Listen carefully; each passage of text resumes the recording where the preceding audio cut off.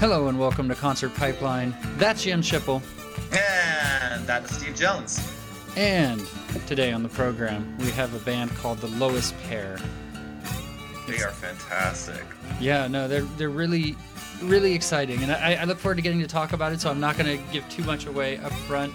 But it's one of these bands that I didn't know about going in, but I stumbled upon them, and we'll get into a little bit about what helped me stumble upon them and what kind of drew me to them in the interview, and then talk about it afterwards as well. But definitely a band to check out. And absolutely, great band. Unfortunately, I wasn't able to go with you this time around to interview and enjoy the show, and I really feel like from the footage that I saw online and the audio that I heard, I really missed out.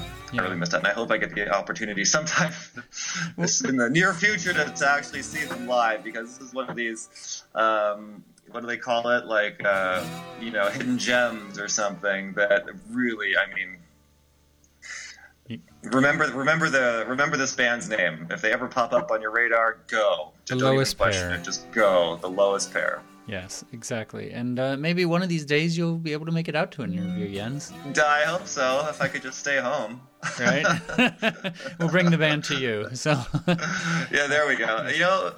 It would be so much more helpful if these bands could just come to my house. That'd be much more convenient for me and the pod. You have room in your backyard. You have a good spot. I do. There's a gigantic dirt field in my backyard, and there's lots of room for a stage that we could set up, and And I've seen you working on the blueprints for how you're gonna fix up your backyard. I think you just need to use a little eraser and make a spot for bands to start playing. I know exactly where it's going to be, right in the corner. It's going to be right in the corner, and then it'll be an elevated stage, so that we've got a bunch of these little cheap chairs from IKEA. So we've got lots of lawn seating, minus the lawn, so it's more like dirt field seating. Bring your own chair to the show if you want to sit. Bring your own chair. We got lots of parking. It is general admission. Yeah, general admission. I'll have the kegs ready, and it'll be a benefit show. It'll be one of these free benefit shows. Drinks are included. That's what I hear. Drinks are included. Yes, all proceeds go to the charity of your choice. Oh, you're gonna be doving out money to hundreds of different charities, huh? Yeah, well, we'll have to crowdsource or somehow crowdfund, or what's the name of that? Yeah, somehow we'll have to, drum up some cash for this. I think you're already in over your head, let's be honest. Yeah, I'm screwed. Okay, scratch that. Anyway. Yes. But more importantly, like you said, you haven't been around too much. So you took a trip most recently. And on the podcast every week, we like to talk about your trip of the week.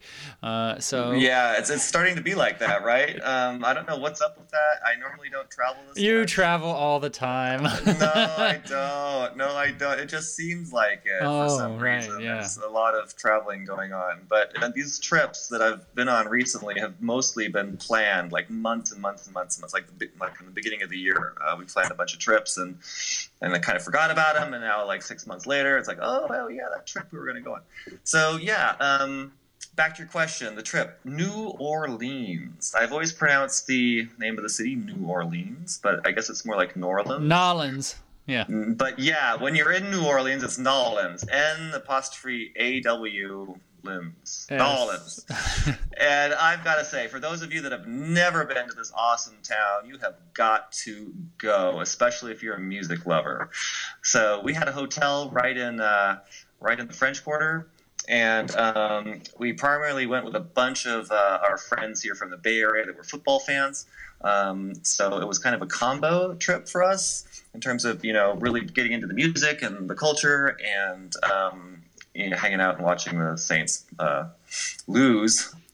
Wait. The Raiders. So what you're saying? Amazing. It's good that the Raiders won, but what you're telling me is you stayed to the end of the game. Yes. And I don't remember. Steve, you're going to have to remind me if I've ever said this on the podcast, but there was a game, another destination game, where my wife and I flew to Denver. Yep. She's a huge Denver Broncos fan. Or no, that's not true at all. Mainly she's a one huge person.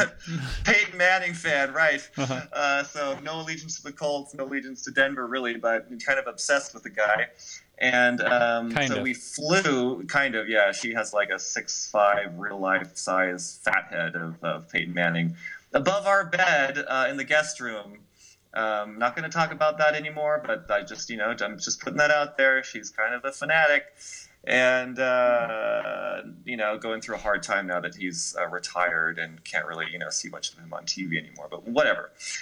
Point is, we went to a Denver game. Patriots in Denver in December, I think it was. It was fucking cold. Mm-hmm. It was 13 degrees, I think. I think on the news they called it flip-flop weather, didn't they? They might have. Sandal weather? Wear your sandals? Oh, no, I see. Yeah. They did, because that's more or less what my wife was wearing. She was more into looking good than she was into the whole practicality of staying warm, during a December game in Denver. And on top of that, our seats were so nosebleed. They were beyond nosebleed. We were at the very top of Mile High Stadium, right? Okay, mm-hmm. This is an open air stadium. We're at the top. It's windy. It's snowing. We're there, Steve. We got there late because it took forever to get into the stadium. So we got in there halfway through the first quarter. I didn't even know that part because didn't even know that part. Yeah, so we missed the first half of the first quarter because we couldn't get in. We had these special tickets or something, and there was only one person in the entire stadium behind the ticket counter that would accept or deliver our tickets to us. So it took forever to find that person. We got in.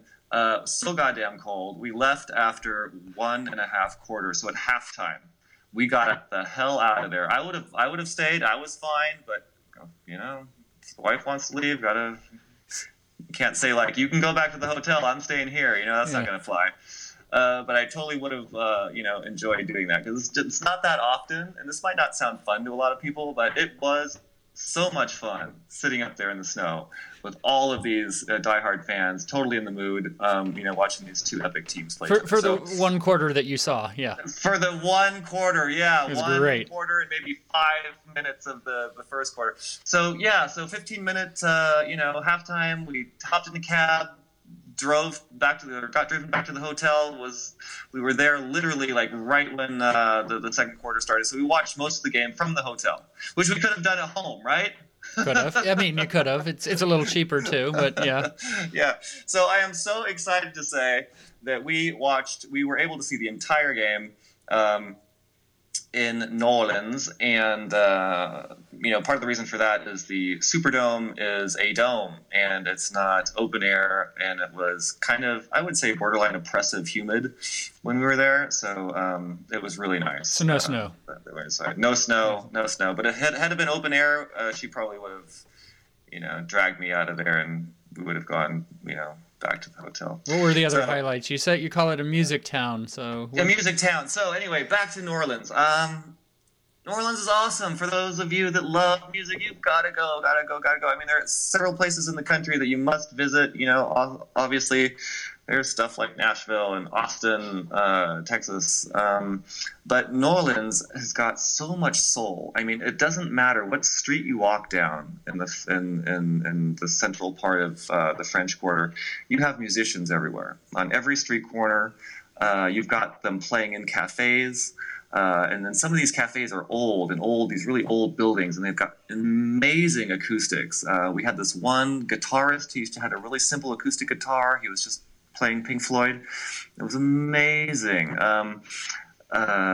Most of these people were individual players, so very few bands kind of playing outside. They were mostly, in venues inside and bars and clubs and stuff. But just amazing soulful blues and some jazz, being played on the streets. Blew me away. I mean, real high quality stuff. New Orleans, you gotta go. You gotta go. For that, you've got to go for the po' boy sandwiches too. They're amazing. I've never even heard of this stuff. What is it? Tell me about it. The po' boy is like it's like a hot dog, but not really. So you get a bun that kind of looks like a hot dog bun, but it's glorified. It's much nicer. It's bigger. It's softer, and it's filled with typical New Orleans food. You either have pieces of sausage in there, or I'm not really a sausage guy, but you can get like fried shrimp and stuffed with coleslaw, and it's comfort food. It's kind of like mashed potatoes. It's really comforting to eat. They're generally super, super cheap, which is why they're called po' boys back in the day. So think veggie hot dog, I guess. Think supersized veggie hot dog, or not veggie. What am I talking about? Seafood, like seafood. Yeah, seafood hot dog. Seafood dog. Fun. Yes, they got a name for that. I hear it's po' boy. So po' boy, yeah. And so we had food like that, food that was really specific to New Orleans that you can't really get around here in the Bay Area, unless you look really, really, really hard, I guess. But yeah, it was awesome. It was a really good trip. Excellent. I'm glad you had fun. When is the next trip? I don't think we have one planned. Whoa. You'd be shocked. Whoa. Yeah, I do not think we have one planned. No, the Parentals are coming. They're visiting, so we're going to be going to another concert with them. I mentioned that in the last podcast. Yes. Willie Nelson and Co. We'll be there for that. Neil Young, all those guys. Metallica. That'll be Metallica. Bridge School benefit. Yep. That's the Bridge School benefit. Right. We'll have Norah Jones and Dave Matthews. And, yes. Definitely Dave Matthews. Yes. I hear about those shows. I mean, it's obvious kind of when you kind of get all these names together in a one lineup like that. You're like, this is a huge lineup, not to be missed, right? And tickets are, of course, very expensive to pay for everybody to be able to be there. Obviously, a lot of money of it goes to the Bridge School, but the sets are super short. Like you're not getting. I mean, these are all headline acts that can do their own 3-hour sets if they want to, right? And right. Yeah, exactly. So I guess the downside is that you don't get a full concert from each and every one of them, but you do get them in a kind of special setting where they're doing acoustic stuff mostly, right? So that's an opportunity that you normally don't have when you see these bands. And that'll be my first Bridge School, which is pretty exciting because I've always wanted to go, but never could have. Too steep for my blood. So this year I caved, and I'm saying I'm doing it, and we're going to Bridge School. So cool. Well, we're going together, and are we gonna pod? We gonna pod there live? Yeah, that's what you say, but I mean, probably the only way is we could do that is on a phone. So we're not getting any audio equipment in. We'll see. We'll try to sneak it in. We'll try to, I've heard that baby strollers work because nobody ever checks a baby stroller. So we'll just. They might check it if there's no baby in it, though. I mean, I don't know. Well, whatever. We'll just, you want me to bring my 2-year-old diapers? We'll bring a diaper bag and stuff all the audio equipment in the diaper bag, and they're not going to check that shit. No. Why would they? Why would they check that? Yeah, no. In other news, I had a big weekend as well. I did the Giants half marathon. You did. I'm dying to hear all about that. It was part of the Fab Four I saw. So tell me all about it. Yes. So Saturday was my daughter did the kids run, which is they say it's for kids 4 to 6 years old. It's one lap around the Giants stadium field, but it's not. It wasn't even a full lap. It was like 3/4 of a lap because you're not going back to the starting point. And so Fern had a really great time. She ran. She did good, and it was her first run. She was a little bummed, to be honest, because she got her medal at the end, and it was plastic. It was like rubbery, bendy plastic sort of thing. So it wasn't a medal. She really wanted a medal, but it was a kid's run. So maybe next time we'll work her up to the 5K, get her really going out there. There you go. That's a good way to motivate her. Yeah. If you want the real solid, types of medals and certificates and stuff that Daddy gets, then keep on working at it. 5K. Exactly. So that was Saturday. We did that, and then Sunday went back with my buddy Joe, who used to co-host the podcast, and we did the half marathon. So we got up at 4 a.m. and then got to San Francisco. Race started at 7, so it was an early morning, and ran from ATT Park past the Bay Bridge all the way down to the Golden Gate Bridge and back, For my last half marathon I did, my mode is like run, like go fast, right? And I can do that for a while, but then I burn out eventually, but I do well at it. And this one, Joe can't run as fast as I can, so I paced myself. I decided I'm just going to take this easy because there's 20,000 people here. I'm not going to place in this race, so I'm just going to pace myself. And I ran, 9.5 minute miles with Joe, and we finished in just over 2 hours, 2 hours 5 minutes total, and it was a lot of fun. And then stuck around for my sister who did the 5K. So there was the Fab Four. It was a fun couple of days in the city and good times, and so. That's awesome. It's almost like Team Jones, right? It's you, your daughter, your sister, and your buddy Joe. Yeah. The Fab Four. So I think that's one of the things that we really need to emphasize here is how what kind of influence that you're making on the lives of other people. Right? I mean, this is something that you kind of started, right? Your daughter isn't doing this, wouldn't have done this by herself. Your sister might not have done this by herself. You're the one that's kind of influencing this. And Joe isn't necessarily doing the workouts that you're doing. And, kudos to you for pacing yourself and being his buddy and running with him. Yeah, no, it's fun and it's good to take care of yourself. And so, I'm happy everybody was able to get out and do it. And it's great. I myself already have my next run lined up in November. Yeah. It's the Ragnar. It's actually a 12-person relay from San Francisco to Napa, 191 miles total. You do 3 legs each of different lengths, and so I'm running with a bunch of coworkers, and so it's over 2 days. So it's going to be ridiculous. Don't know why I signed up for that, but where is that again? It's from San Francisco to Napa, but it's not a direct path. It's 191 miles total. So you end in Napa. So do you do like the back roads all the way over there, like West Marin? I have no idea. I have no idea. Probably over the Golden Gate Bridge or something, and then through that direction. I imagine we'll be running by your house, so I can probably egg it. On my way. Bastard. You know what? I'm asking because sometimes when I do the back roads on my motorcycle, they're blocked off because of this crazy long run that people do. So I'm wondering if that's it, or if it's just something similar, or. It might be. Yeah, I don't know the whole course or anything yet. I just know there's different lengths for each leg, and I need to look into it a little bit more, but that's in November. So cool. So Ragnar is a Viking, is that right? Okay. Sounds Viking-esque. I'm like, Ragnar sounds really familiar. Why do I know that? Ragnar. What is Ragnar? I think that name comes up from like science fiction and fantasy books. Okay. But I'm just looking it up. I guess Ragnar was originally some sort of badass Viking or something. I don't know. Anyway. So that's exciting. So good times. I think speaking of good times, it's time to bring on our guest for the podcast today.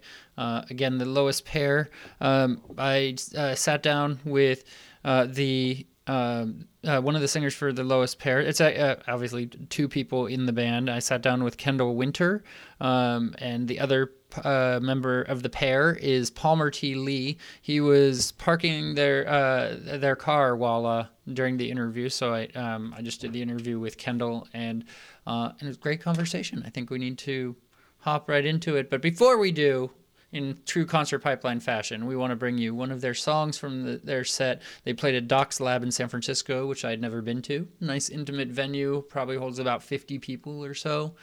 Nice. And so this is Uncertain as It Is Even. Hey there, this is Kendall. I'm Kendall from The Lowest Pair, and you are listening to Concert Pipeline.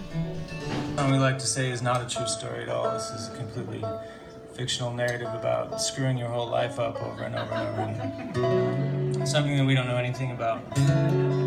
What we did, and then we did a bunch of research. We spent a lot of time at the library and Google searches and whatnot. So.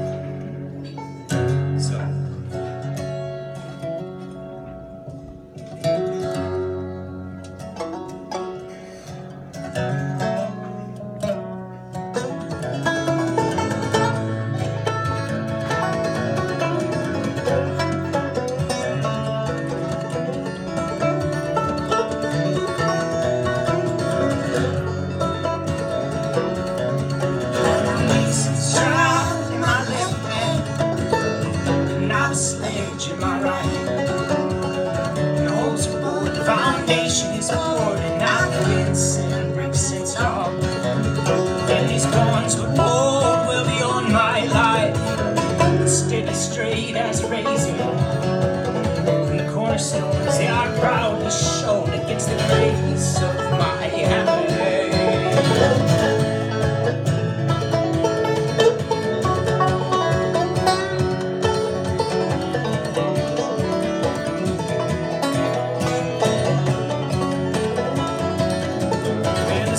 As I get my new house done, I'll give the old one to my son. I can't bear to see it stand alone somewhere, and I'm anxious likely raised into the ground. I'm placing stride with my left hand, and I'll sledge in my right. The holes are bored, the foundation is poured, and I'm dancing bricks and stone.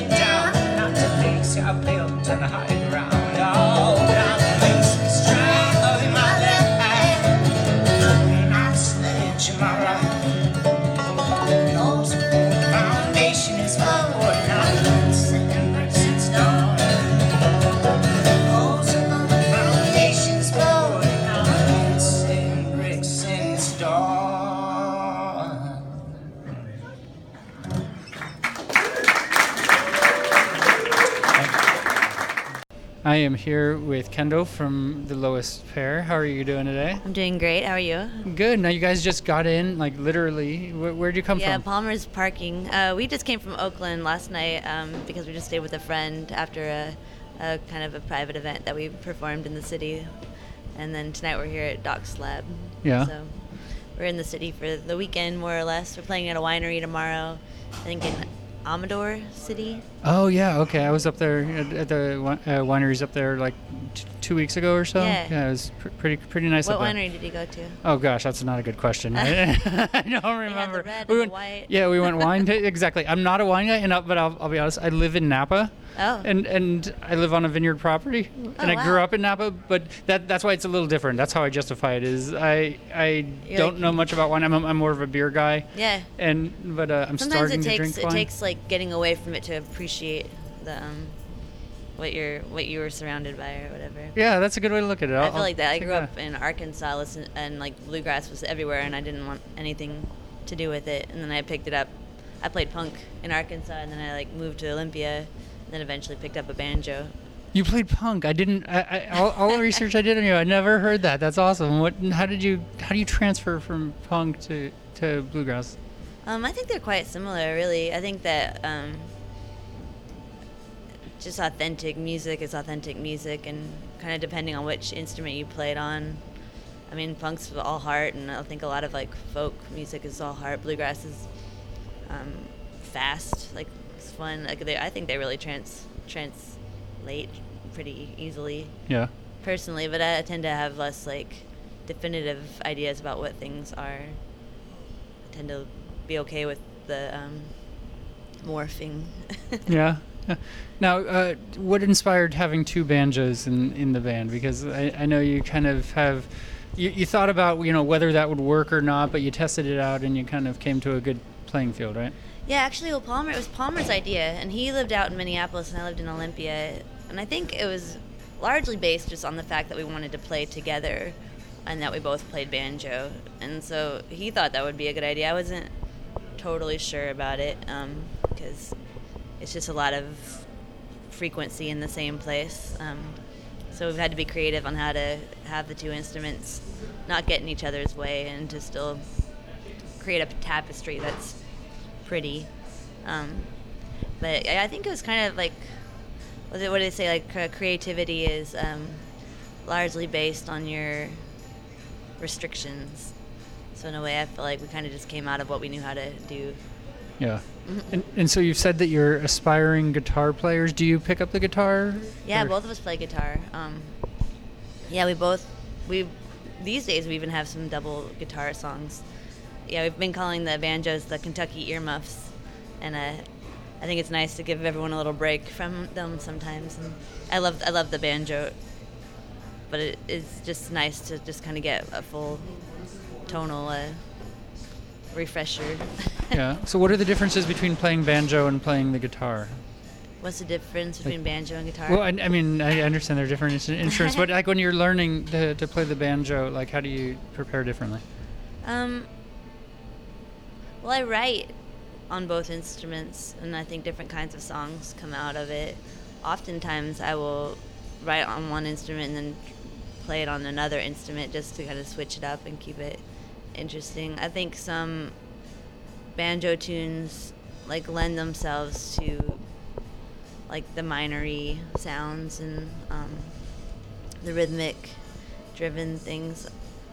Guitar is just such a sweet woody tone too that I just think some songs don't need the banjo and some songs do, and some songs can kind of go either way, and it's just kind of depending on what Palmer and I are feeling like as to which one we play. Yeah. and so your first album that you guys did together, you recorded in Dave Simonette's basement, right? Yeah, Suburban Dad Studios. Yeah, he's been on the podcast. I interviewed him when he was in Napa, and Oh, cool. yeah, and Yeah, so he's great. He's wonderful. He's really cool. I mean, he played an acoustic, just him. Oh, neat. Yeah, there, which is really cool to see. Yeah. So it wasn't the whole band or anything. Yeah. How did you meet up with him? Dave is a friend of both of ours. I met Dave at the same festival I met Palmer at, the Boats and Bluegrass Music Festival in Winona, Minnesota. And I met him just late night, hanging out around a fire, the same way I met Palmer, really. And Palmer and Dave go back because I think Palmer actually was watching Trampled by Turtles at a festival on the East Coast and knew their music really well, and knew that the sound guys weren't doing a very good job to make Trampled sound as awesome as they can. I think maybe the sound guys had a little bit too much to drink or something. It happens. So Palmer, I think, and a friend of his helped kind of save the day. Nice. And make the sound beautiful. And so I think that since then, like, they were just buddies. I think that Trampled had Palmer's old band, the Boys in the Barrels, open for him after that, and I think they just became friends. Yeah. And Palmer was scheduled to go into the studio by himself, and then you guys met up and kind of brought you in, Yeah, right? he called me about starting the project, and I was just working on solo stuff, and then one thing led to the next, and we were in the car, like, we just decided to start the project and go for it, and he joined me that summer for a lot of the rest of my solo gigs, and he had the time already booked for a recording with Dave, and so we were like, well, let's just go do that. Yeah. As a lowest pair. Yeah. So did you have the songs written before you went into the studio, or did you do a lot of writing when you were kind of in that setting? Yeah, that first album, both of us had songs, and we just both brought them to the table, and then we played on each other's songs, and we're like, yeah, let's just record that. And so we recorded a month, I think, after we started playing together. Yeah. And I know there's some symbolism behind the 36 cents. Can you tell me a little bit about that? Well, it's kind of double life. L'chaim is the Hebrew word for to life, and 18 is the numbers 18.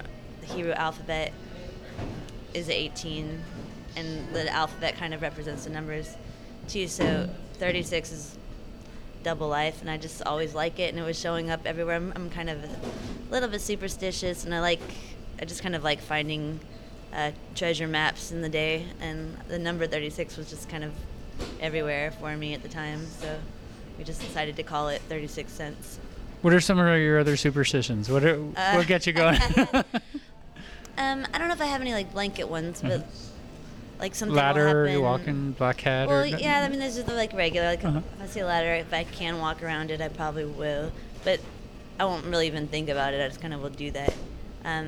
It's more of like if things start to happen in threes around me, if I can kind of notice that something's happening, that something's showing up, like, and then something's showing up, and then something's showing up, a lot, you know, like I started to pay attention to it.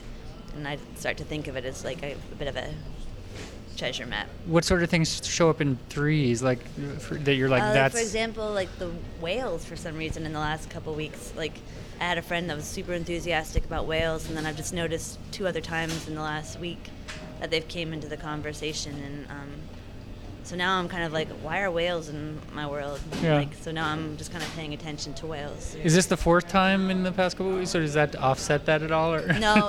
It's more that if Oh, it okay. happens in 3, I recognize Okay. it. If I recognize it happens in 3. Yeah. I think my mom liked 3s too. Did she? Okay. And they both, and 3s are in the number 36. Yeah. And it's just kind of That's a trilogy. I don't know. It's kind of a powerful thing. 3s. Do you have a favorite trilogy? I like the Golden Compass quite a bit. Oh, That trilogy. that's one that's not usually chosen. I don't know if I have a lot on my like immediate thought of a list. What's your favorite trilogy? Star Wars, the original. Nice. The original. Yeah, I can't do the Lord of the Rings. I can't sit for 3 hours and Oh, yeah. like follow. I don't know, not my bag. I was hitchhiking and spending a lot of time hiking around New Zealand right around the time they were filming Oh, that, really? and so I just love watching that because it's so beautiful. Oh, I'd love to be. If I were in New Zealand, my take would be totally different. And Yeah. I'd be like, okay, yep, I'm on board with this Lord of the Rings thing. I get it, Right. but I've never been. Actually, I haven't been out of the country since I was a kid, so I don't get out much. Well, it's pretty out there. Yeah, you've It's traveled. pretty here too. You've traveled a lot. What are your favorite places? Well, we've only traveled together in the country so far. It looks like we're going to go over to UK and Ireland and Scotland in the springtime. My favorite, I live in Olympia, Washington, and I think it's my favorite place. It's so beautiful. The Northwest is just incredible, and I'm very much there on purpose. So really that's my favorite place. And I think we travel so much that being home is kind of like very special in that regard. Yeah. But I love Colorado, the mountains. Anywhere that when the weather's good is I kind of can get behind. Like we get to see some really beautiful places, the desert coming down.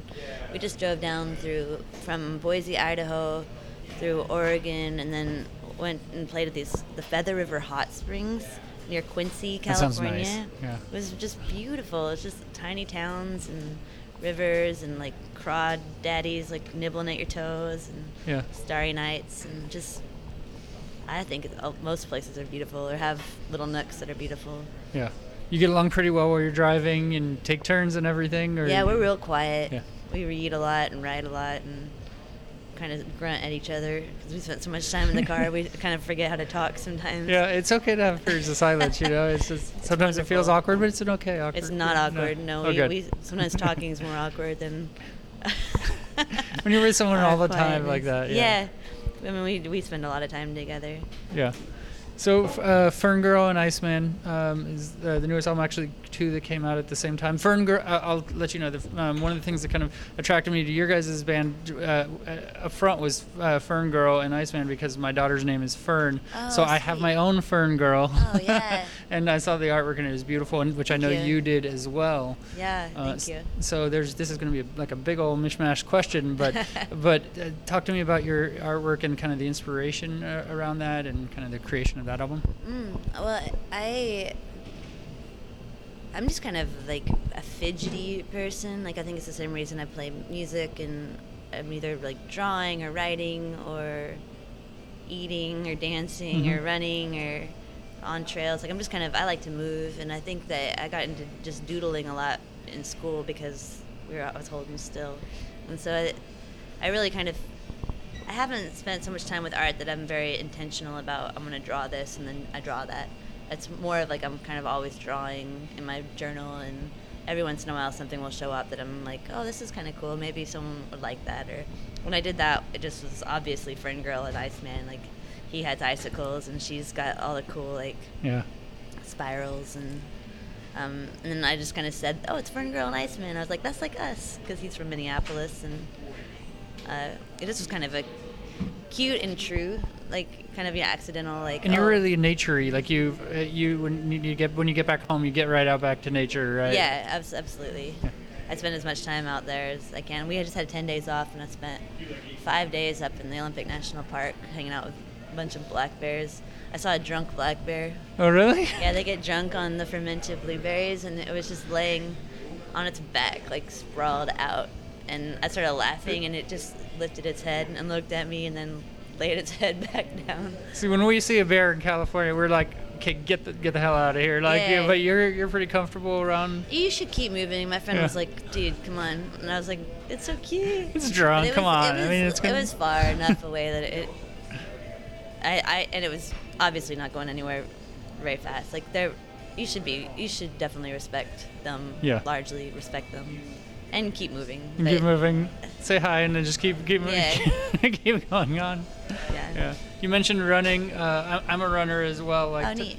Talk to me about your. Actually, I just started like the past year and a half or so, and I got a half marathon this weekend. Oh, good job. Cool. Yeah. Congratulations. I haven't finished yet, but no. Good luck. I mean, Oh, yeah, and then good. congratulations after you finish it. That'll be amazing. Yeah, but I've taken it on pretty well, and I've done a couple races where I place in my age group and that sort of thing, so it's pretty Cool, yeah. inspiring. How do you kind of get inspired with with that into your music? Well, it's rhythmic. I got into ultra running several years ago, about 4 years ago, and which is on trails, and it's just you spend a lot of time just running in the woods, and it's so much fun, and it is rhythmic, and you kind of only you think about everything kind of. I feel like it's a really good kind of catch up. Or if I have like a melody, sometimes I'll just have a melody in my head and roll it around for a long time, and then kind of baby talk words into it, and then I might have a chorus or something when I come out of it. I've always ran, I think that it keeps my brain moving. I almost notice when I don't move or don't run, that I shut down a little in thoughts. Yeah. So I almost feel like it's like my crank. Yeah. So if you get inspired kind of out on the trail, do you have your phone with you and you record something? I have some funny recordings of just kind of with trying to sing through it. Uh-huh. I definitely will. But what I notice is that lots of times what I remember is a better. If I can remember it and it's hooky enough or catchy enough in my head that I will recall it, that it's probably more gonna be a better song versus if I need to record it. Yeah. Yeah. So Uncertain as It Is Even is the other album that you put out around the same time, and that has kind of a different feel to it than Fern Grow and Iceman, right? Yeah. Uncertain as It Isn't Even is a little bit more melancholy and a little more simple arrangements than Fern Grow. We got a little excited about amps and some percussion and wine glasses on that. Oh yeah, Palmer's sound checking. Sounded good. Yeah. Yeah, and so you brought harmonica and stuff into it too, right? Yeah, we've added harmonica. Palmer's a great harmonica player. I've been adding the tambourine and trying to get some percussive elements. It just sounds great. I just want to listen to this. Yeah, I love listening to him sound check. So you talk to me a little bit about. Well, I guess this is more of a question for Palmer, but I know he has been writing more poems. Oh yeah. So how do you we have really different processes on the road as far as writing. We both write a lot, but he kind of has to have the time off the road to formulate the songs, and I prefer that also, but I've kind of gotten into just figuring out how to do it along the way also. So I'm pretty excited. We're going to have the winter off. I'm pretty excited to hear what he comes back with, because he's been writing beautiful poetry, and I write all the time. I'm kind of I'm kind of a busybody, but I feel like for every 10 songs I write, he writes one that's just blows you out of the water. So yeah. Do you have plans for the winter? I do mostly just chilling out in the Northwest. Are there shows you like to binge watch or? Shows have been not really. No. I got into Game of Thrones and didn't finish it, so I might Really? go back to that. I recently just my girlfriend got me into that. I hadn't been, I hadn't gotten into it. You need somebody to curl up with and hold tight to each other. Yeah, I live on a boat in Olympia, and it's cozy in the winter. It's just pretty, and the different birds are there, and it's just cozy. It's always rainy and stormy, and the boat's warm. And Yeah. kind of just get into the womb and just hang out there. That's my plan. Yeah, well, it sounds like fun. Well, Kendall, I know you got to go sound check here in just a second, obviously. But yeah, thanks for taking the time. Yeah, thank you. Looking forward to the show. Thank you to Kendall from The Lowest Pair for being on the program.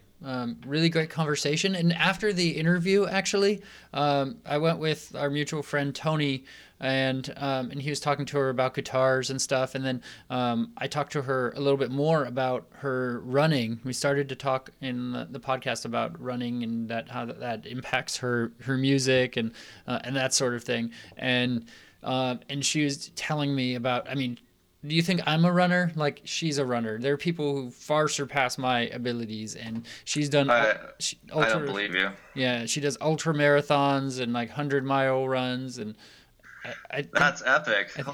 I think she mentioned something about working on a 200-mile run. I don't know what. Wow, that's incredible. You know what? She definitely has energy. You know? Yeah.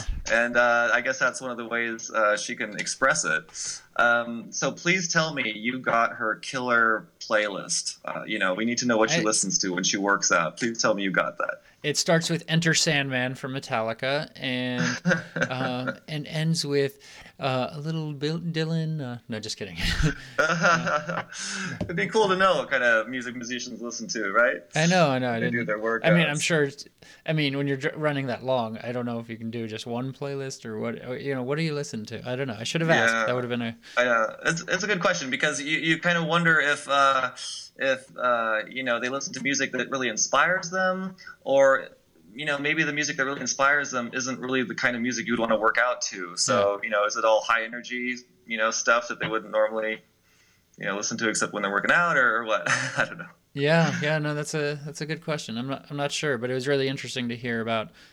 I mean, that, because I never aspire to any of that. I don't have, I have something broken in me that like I'm always need to exercise, but I'm not like, okay, I need to do this for 100 miles or anything like that. And I don't see myself ending up there. Right.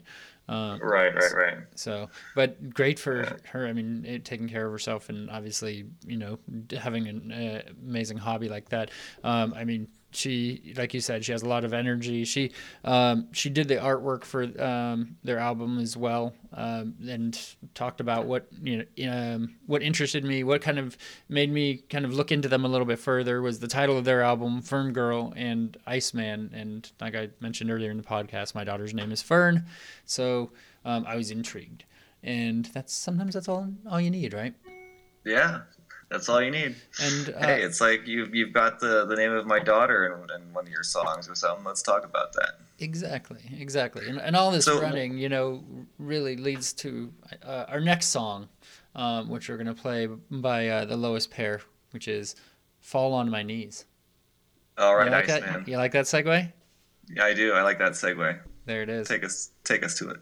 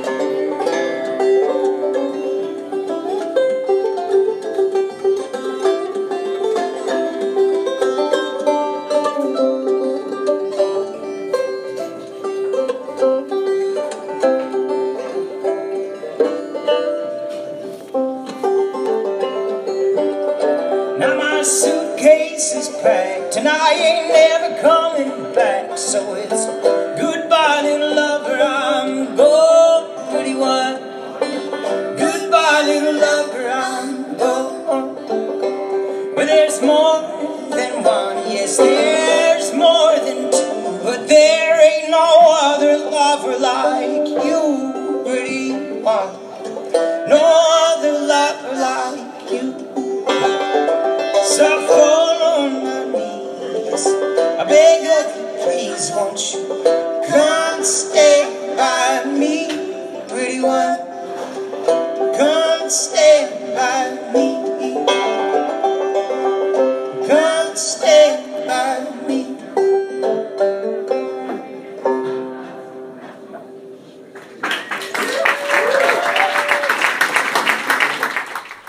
That was Fall on My Knees by The Lowest Pair.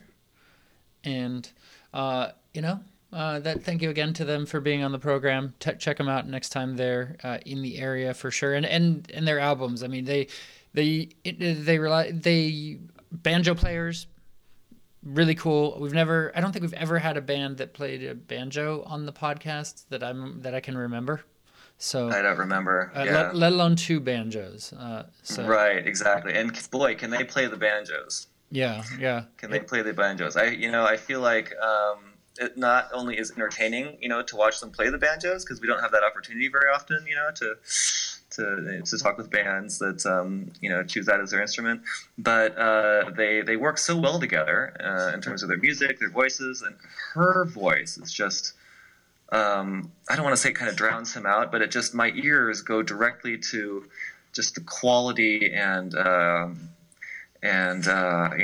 passion that she brings to her art. And I see that also when I see her play live, and in the videos I'd seen of her, like you can see that passion in the way she looks at Palmer as well. She's really into the song. She's into the music. She's enjoying herself. Yeah. I'm sure he is too. There's just something about her that's like so intriguing. It's like, God, I could just watch their video. I mean, I almost would rather watch them play together, either if it's on YouTube or live or something, than just listen to them on the iPod or something like that. Just because I get so much. I kind of feed off of their energy when I watch them, on screen. Yeah, exactly. So a lot of fun. Yeah. You know what else is a lot of fun, Jens? What is that, Steve? It's music news. All right. Music news.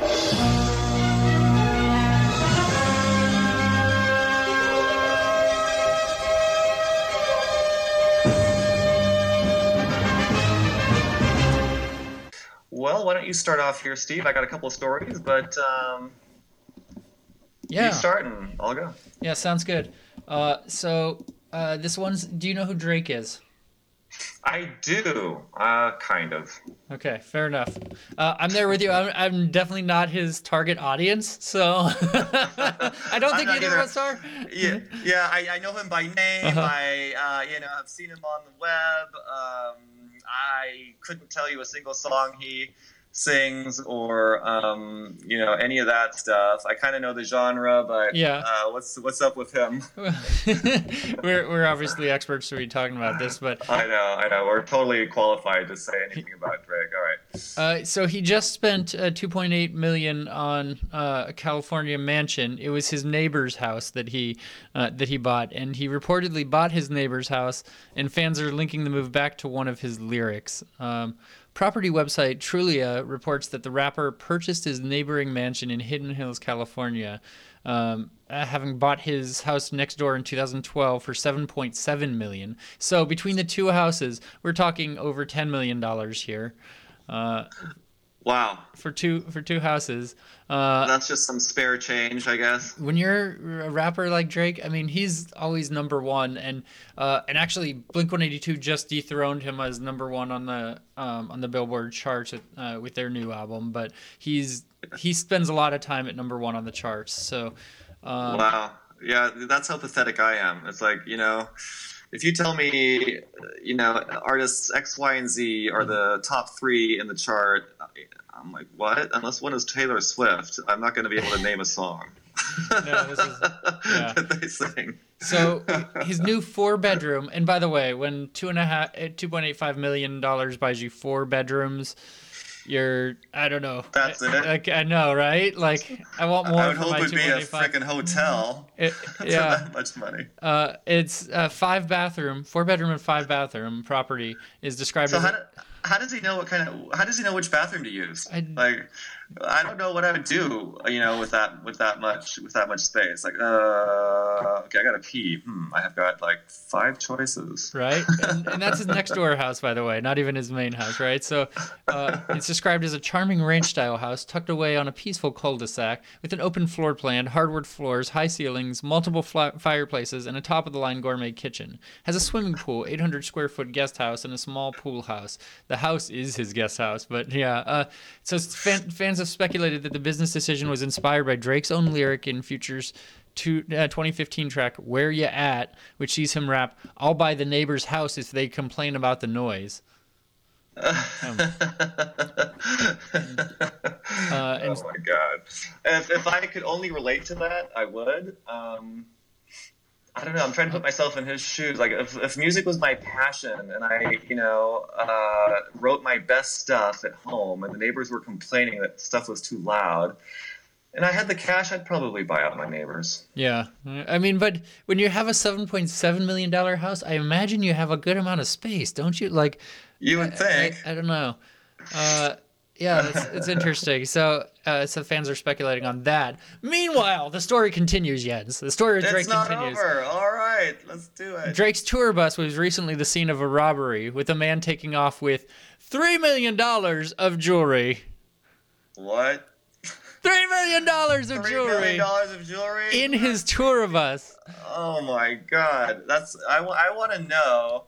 I mean, I'm just assuming that the tour bus is probably at least $1 million, but.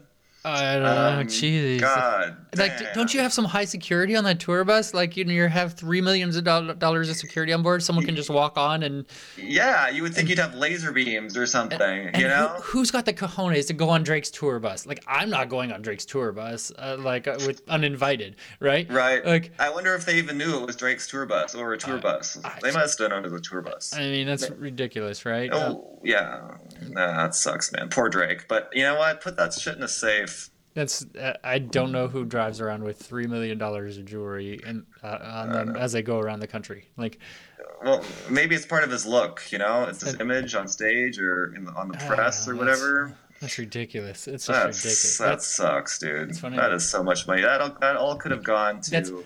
Had that been protected, that all could have gone to some charity or something. That's more than the value of his backup house in jewelry. Yeah, I'm trying to wrap my mind around that. Right? That's stuff you wear. I don't know. Like, it doesn't even connect to Wi-Fi, Maybe I mean, I don't know. That $3 million in jewelry better do that something. kind of jewelry is so low tech. Maybe it does connect to Wi-Fi. I don't know. It's a sign we have just too much money for totally. Like Totally. Things are not balanced here. Yeah. Like when. Well, whatever. It's probably insured. Hopefully. On a tour bus, I don't know, maybe. Hopefully the tour bus. Yeah, you call a Progressive and say, "Yeah, I lost $3 million of jewelry that was that when my car was broken into." I guess you get the insurance when you do that, right? Like when you're renting. Yeah. Oh God, yeah. I know. I wonder if there's a limit of how much you can insure, or if the deductible at some point gets just so outrageous. I imagine you need receipts. Yeah. Well, maybe that thing had security cameras, Who knows? Maybe they got a photo of the thief. That's an interesting story. What do you got? So, I got a story about one of our faves that we like to talk about from time to time, Mr. Late David Bowie. So get this, Steve. David Bowie's final recordings are set for release. It's exciting. So more Bowie material coming our way.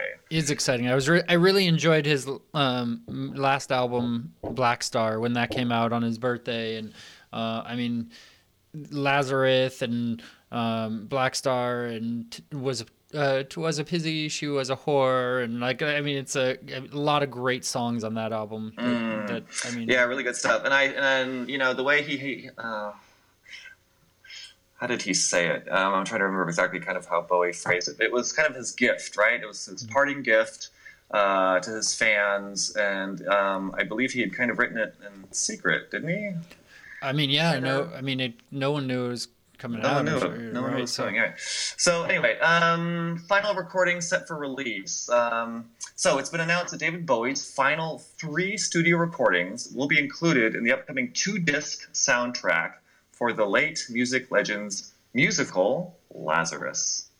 The songs No Plan, Killing a Little Time, and When I Met You will be featured on the first disc as they appeared in the show. A second disc will include Bowie's versions of the tracks along with the previously released Lazarus. The new songs were produced by the band that recorded Bowie's Swan Song and co-produced by Bowie and Tony. The company's album will be released on, drumroll please, October 21st. Hey, just about a week not from today. Far at all. God, that's like, 5 weeks or something? Oh yeah, October, right. I was thinking September. But yeah, we're not too far away. We'll be hearing his very last recordings. He worked up until he died. I mean, yeah, he did. I mean, he was definitely passionate about his art, and what an absolute honor to be gifted with all this stuff as fans. Yeah, and it was cool. It was kind of a great. It would go back to the celebration where we saw all the artists come together and to celebrate Bowie's life and everything, and yeah, I mean just beautiful, the outpouring of love for him. So I mean I look forward to hearing those songs when they come out. As do I. Yes. So Green Day, is that your story? That's your story. You have Green Day? Oh, I have Green Day? I don't know. Okay. Do you? Okay. I don't know. I never clicked on the second link. Okay. Well, I'm gonna go to Aqua then. They're reuniting to celebrate the 20th anniversary of Barbie Girl. Do you remember that song, Jens? No. Do I need to be reminded of this? You don't remember Barbie Girl? You had to have heard Barbie Girl. Is it going to be traumatic if I hear it? I don't know how you got away from Barbie Girl.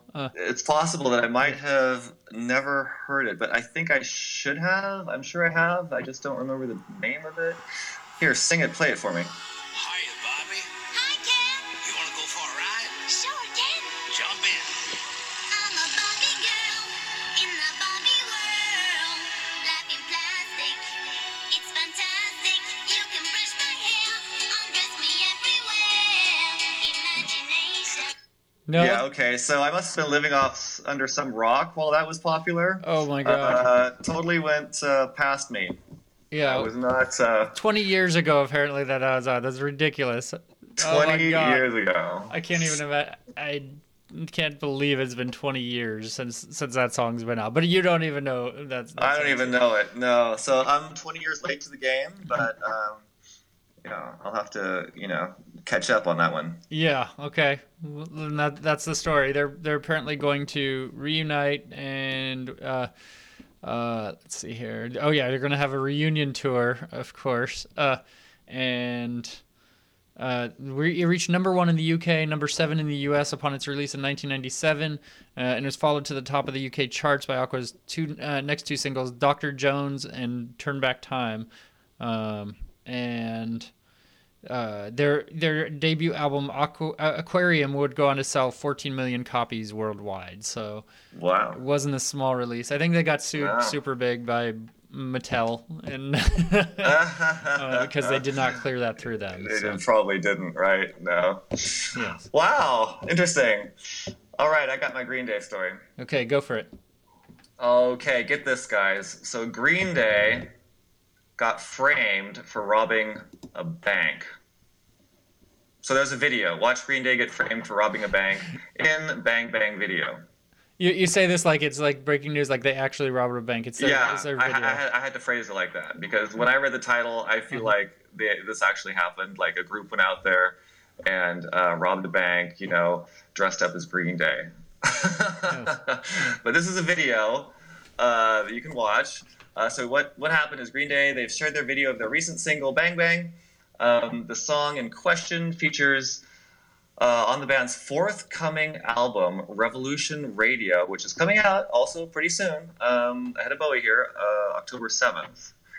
Its accompanying video directed by Rancid frontman Tim Armstrong, and sees the band framed for bank robbery by a group of 3 youngsters who then proceeded to shower the crowd with stolen cash at a Green Day gig. Yeah. So check that out online. Yeah, I'm liking the new Green Day that's been out. I don't know if you've heard any of it yet.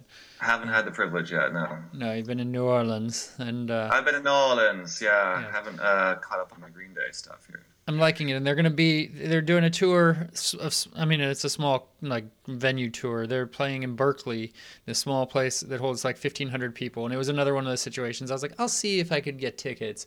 And I did get tickets in my cart, and then I let them go because I'm going to be in Lake Tahoe at that time. So I couldn't do it, but I would have probably made bank if I sold one of them. I mean, because they sold out really quick. It's a 1,500 place. I mean, they've played AT&T Park that holds like 50,000, right? So, so it's a little disappointing that I won't get to see them live. Would be really awesome. I really like Green Day, but another time maybe. So another time. Yes. Another time. We'll have to keep our ears out and eyes peeled for maybe their next upcoming show.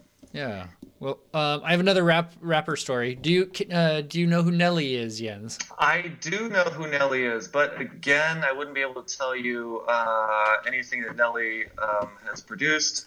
What about Hot in Here? Do you know Hot in Here? No. Oh, Jens. Let's play that one for me. So you're telling me you've never heard Hot in Here? Well, maybe I've heard it, but probably not. But I don't recognize it by name. Okay. This is not my genre, obviously.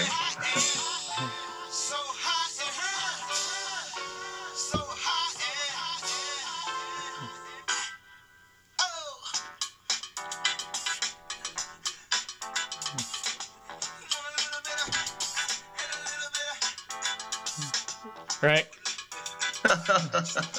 Yeah, no, I haven't heard that. So what's up with Nelly? We need to get to the hook. Hold on. Hold on.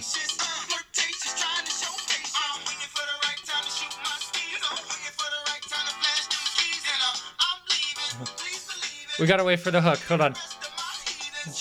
Because you've never heard this. This is ridiculous. Wait.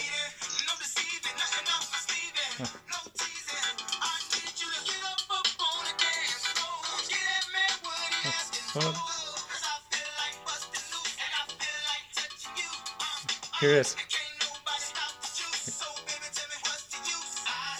Here it is. Hot in. So, I'm gonna take. You've never heard that in your life. No, not once. Oh, Jens, you're living in a cave. I am. I do. I don't get out much. In unrelated news, we're looking for a new co-host for Concert Pipeline podcast. We're hiring effective immediately. Yes. Someone who doesn't live under a rock, who gets out more often. Someone please help me finish this podcast right now. No interview required. Just start talking. Right. Well, so Nelly fans are streaming his classic hit "Hot in Here." Here has 2 R's, by the way, on loop in a bid to help him pay off his tax bill. So, following reports that the rapper owes a 7-figure sum to the IRS, fans have been trying to get the hashtag Hot in Here streaming party trending on Twitter. And pro tip, turn your phone on mute and put Hot in Here while you sleep tonight. 7 hours of sleep equals 110 plays, one fan tweeted. And so he owes $2.4 million in federal taxes. He's also said to owe $150,000 in taxes to the state of Missouri in a separate debt that dates back to 2013. And so fans are remaining persistent if they are to help Nelly get back into credit. So they're trying to do this. Like, you get like a fraction of a penny for a play. Like we just contributed our piece to helping him pay Right. off his debt, right? Like, Yeah, you know what? He just needs to knock on one of Drake's doors and see if he can get a bailout. he'll Spin reports that the rapper will need to amass at least 280 million streams to clear his debt. Holy shit. Given that Spotify typically awards artists less than 100th of a cent per play. Wow. Less than 100th of a cent. Yeah, Less than 100th of a cent. that's big money. That's big money there, right? So you'd have to play Like even a if it's 1/100. track over 100 times just to get a penny. Yeah, Dude, right? that's no money at all. Oh no. Unless you're one of those stations that, like Alice, that only has 10 songs they play Uh-huh. over and over and over and over again. Yeah, it's ridiculous. I mean, that's nuts. Yeah, I don't know. So if you want to help Nelly, I don't know why you can't just do a GoFundMe or something, but apparently it's more fun to play a song, I guess. 280 value. million times. Like, Oh my god. Well, that sounds like tax evasion all over it. yeah, ridiculous. Corporations do it, artists do it, eventually you'll get caught. Yes, you have one more story. I think I have one more story following yours. I do. This is my last story of the pod. Another band we like to talk about, Aerosmith. So Aerosmith star shares health concerns as band ponder tour. So the drummer Joel admits that Joey. His name is Joey. Joey. Oh my god, did I just say Joel? Yeah, I Jens. can't believe I just said that. Sorry. I know his name. Joey Kramer.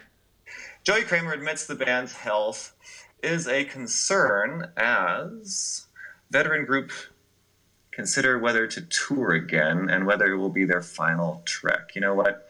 I would be so sad if it came down to Aerosmith not being able to tour again. Why is that? You want to go see him live?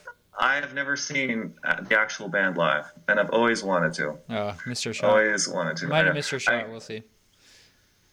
You what? You might have missed your shot. I might have missed my shot. Yeah. I mean, I did see Steve Tyler recently, solo. I'm so happy that I was able to see that. But would also love to see Aerosmith. I mean, I don't want to be totally selfish here, saying you guys should come tour just because I've never seen you. But I really hope that these health concerns can be laid to rest, and the fans can benefit from their talent. So Steven Tyler stated in June that they'd hit the road in 2017, and it would definitely be a farewell project. But guitarist Joe Perry later insisted that no final decision had been made. Kramer backed that position up earlier this month, adding that Tyler has a habit of projecting on things that haven't yet been completed. So I guess Tyler's getting a little ahead of himself, a little too excited there. Yeah, I mean, we'll see, right? I mean, when the bands have been around for like 50 years, it's it's time to start questioning it. I mean, and that really leads to my story, which is the other band that we like to talk about that needs to kind of hang up. Let me guess. You got an AC/DC story. I have an AC/DC story. I knew it. I think we've covered the three bands that we like to cover. Prince. We'd like to talk about Prince. I know guess we didn't. have a We Prince didn't talk story. about Prince this week. Sorry. Yeah, all right. Well, we'll try to get to him. There was a story, but it just wasn't that interesting. So, but all right. What's up with AC/DC? the drummer for AC/DC, Chris Slade, the least famous of AC/DC band members, have dismissed criticism of lineup changes, describing the band as a jigsaw where every piece slots into place. He says in a clip, AC/DC is an institution for a start. Fans feel part of the family, and it's a good feeling, a really good feeling. He says his role is to keep time and drive the band as much as he can. Playing with these guys is a jigsaw, and everything slots into place. Several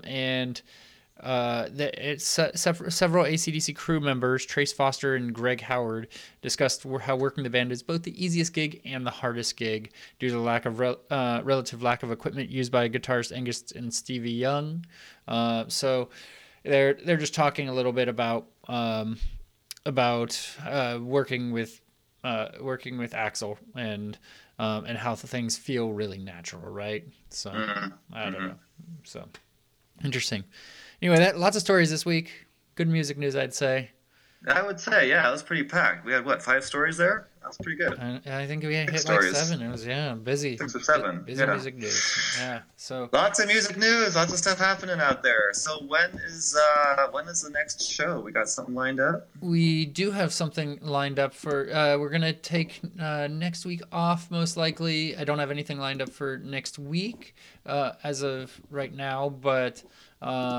Oh no, it is actually next week. The 24th, a band called Royal Canoe is playing in Davis, California, and they're also playing on the 25th in San Francisco.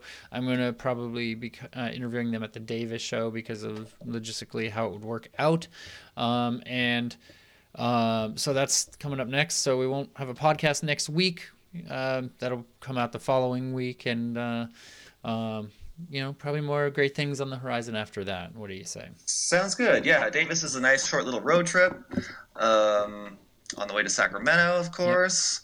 Of course. And yeah, I mean we've got some big stuff lined up for later this year. And before we say goodbye, Steve, how do people get a hold of us? Well, they can check us out on Facebook at facebook.com/Concert Pipeline Pod. I'm going to let you tell the other 3, Jens. What is it? Oh, and I knew you were gonna. I got the hard one out of the way. There. So Facebook. We're on Twitter. We're on Periscope. Sometimes we're on Periscope. We are on. Instagram. We're on Instagram. We are. Twitter? Twitter. I said Twitter. Okay. I heard I said Twitter, Periscope, Instagram, at Concert Pipeline. Exactly. It's an easy It's way. real simple. At Concert Pipeline. Yeah. Jens makes it so simple. I make it simple. Yeah. You can Google that stuff. It's all right there. It's all right there. Thank you again to the Lowest Pair for being on the podcast. We're going to close us out with one more song from the Lowest Pair set at Doc's Lab in... Is it Doc's Lab? I think, yeah, Doc's Lab in San Francisco.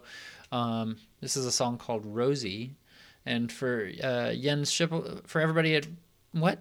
For everybody at our concert... Rewind. Or, Take 2. Yep. Take 2. For everybody here at Concert Pipeline, that's Jens Schippel. And that is Mr. Steve Jones. And we'll catch you next time. I don't know what that means, to play us out. What does that mean? To end the show? Yeah. All right, go. In 5, 4, 3.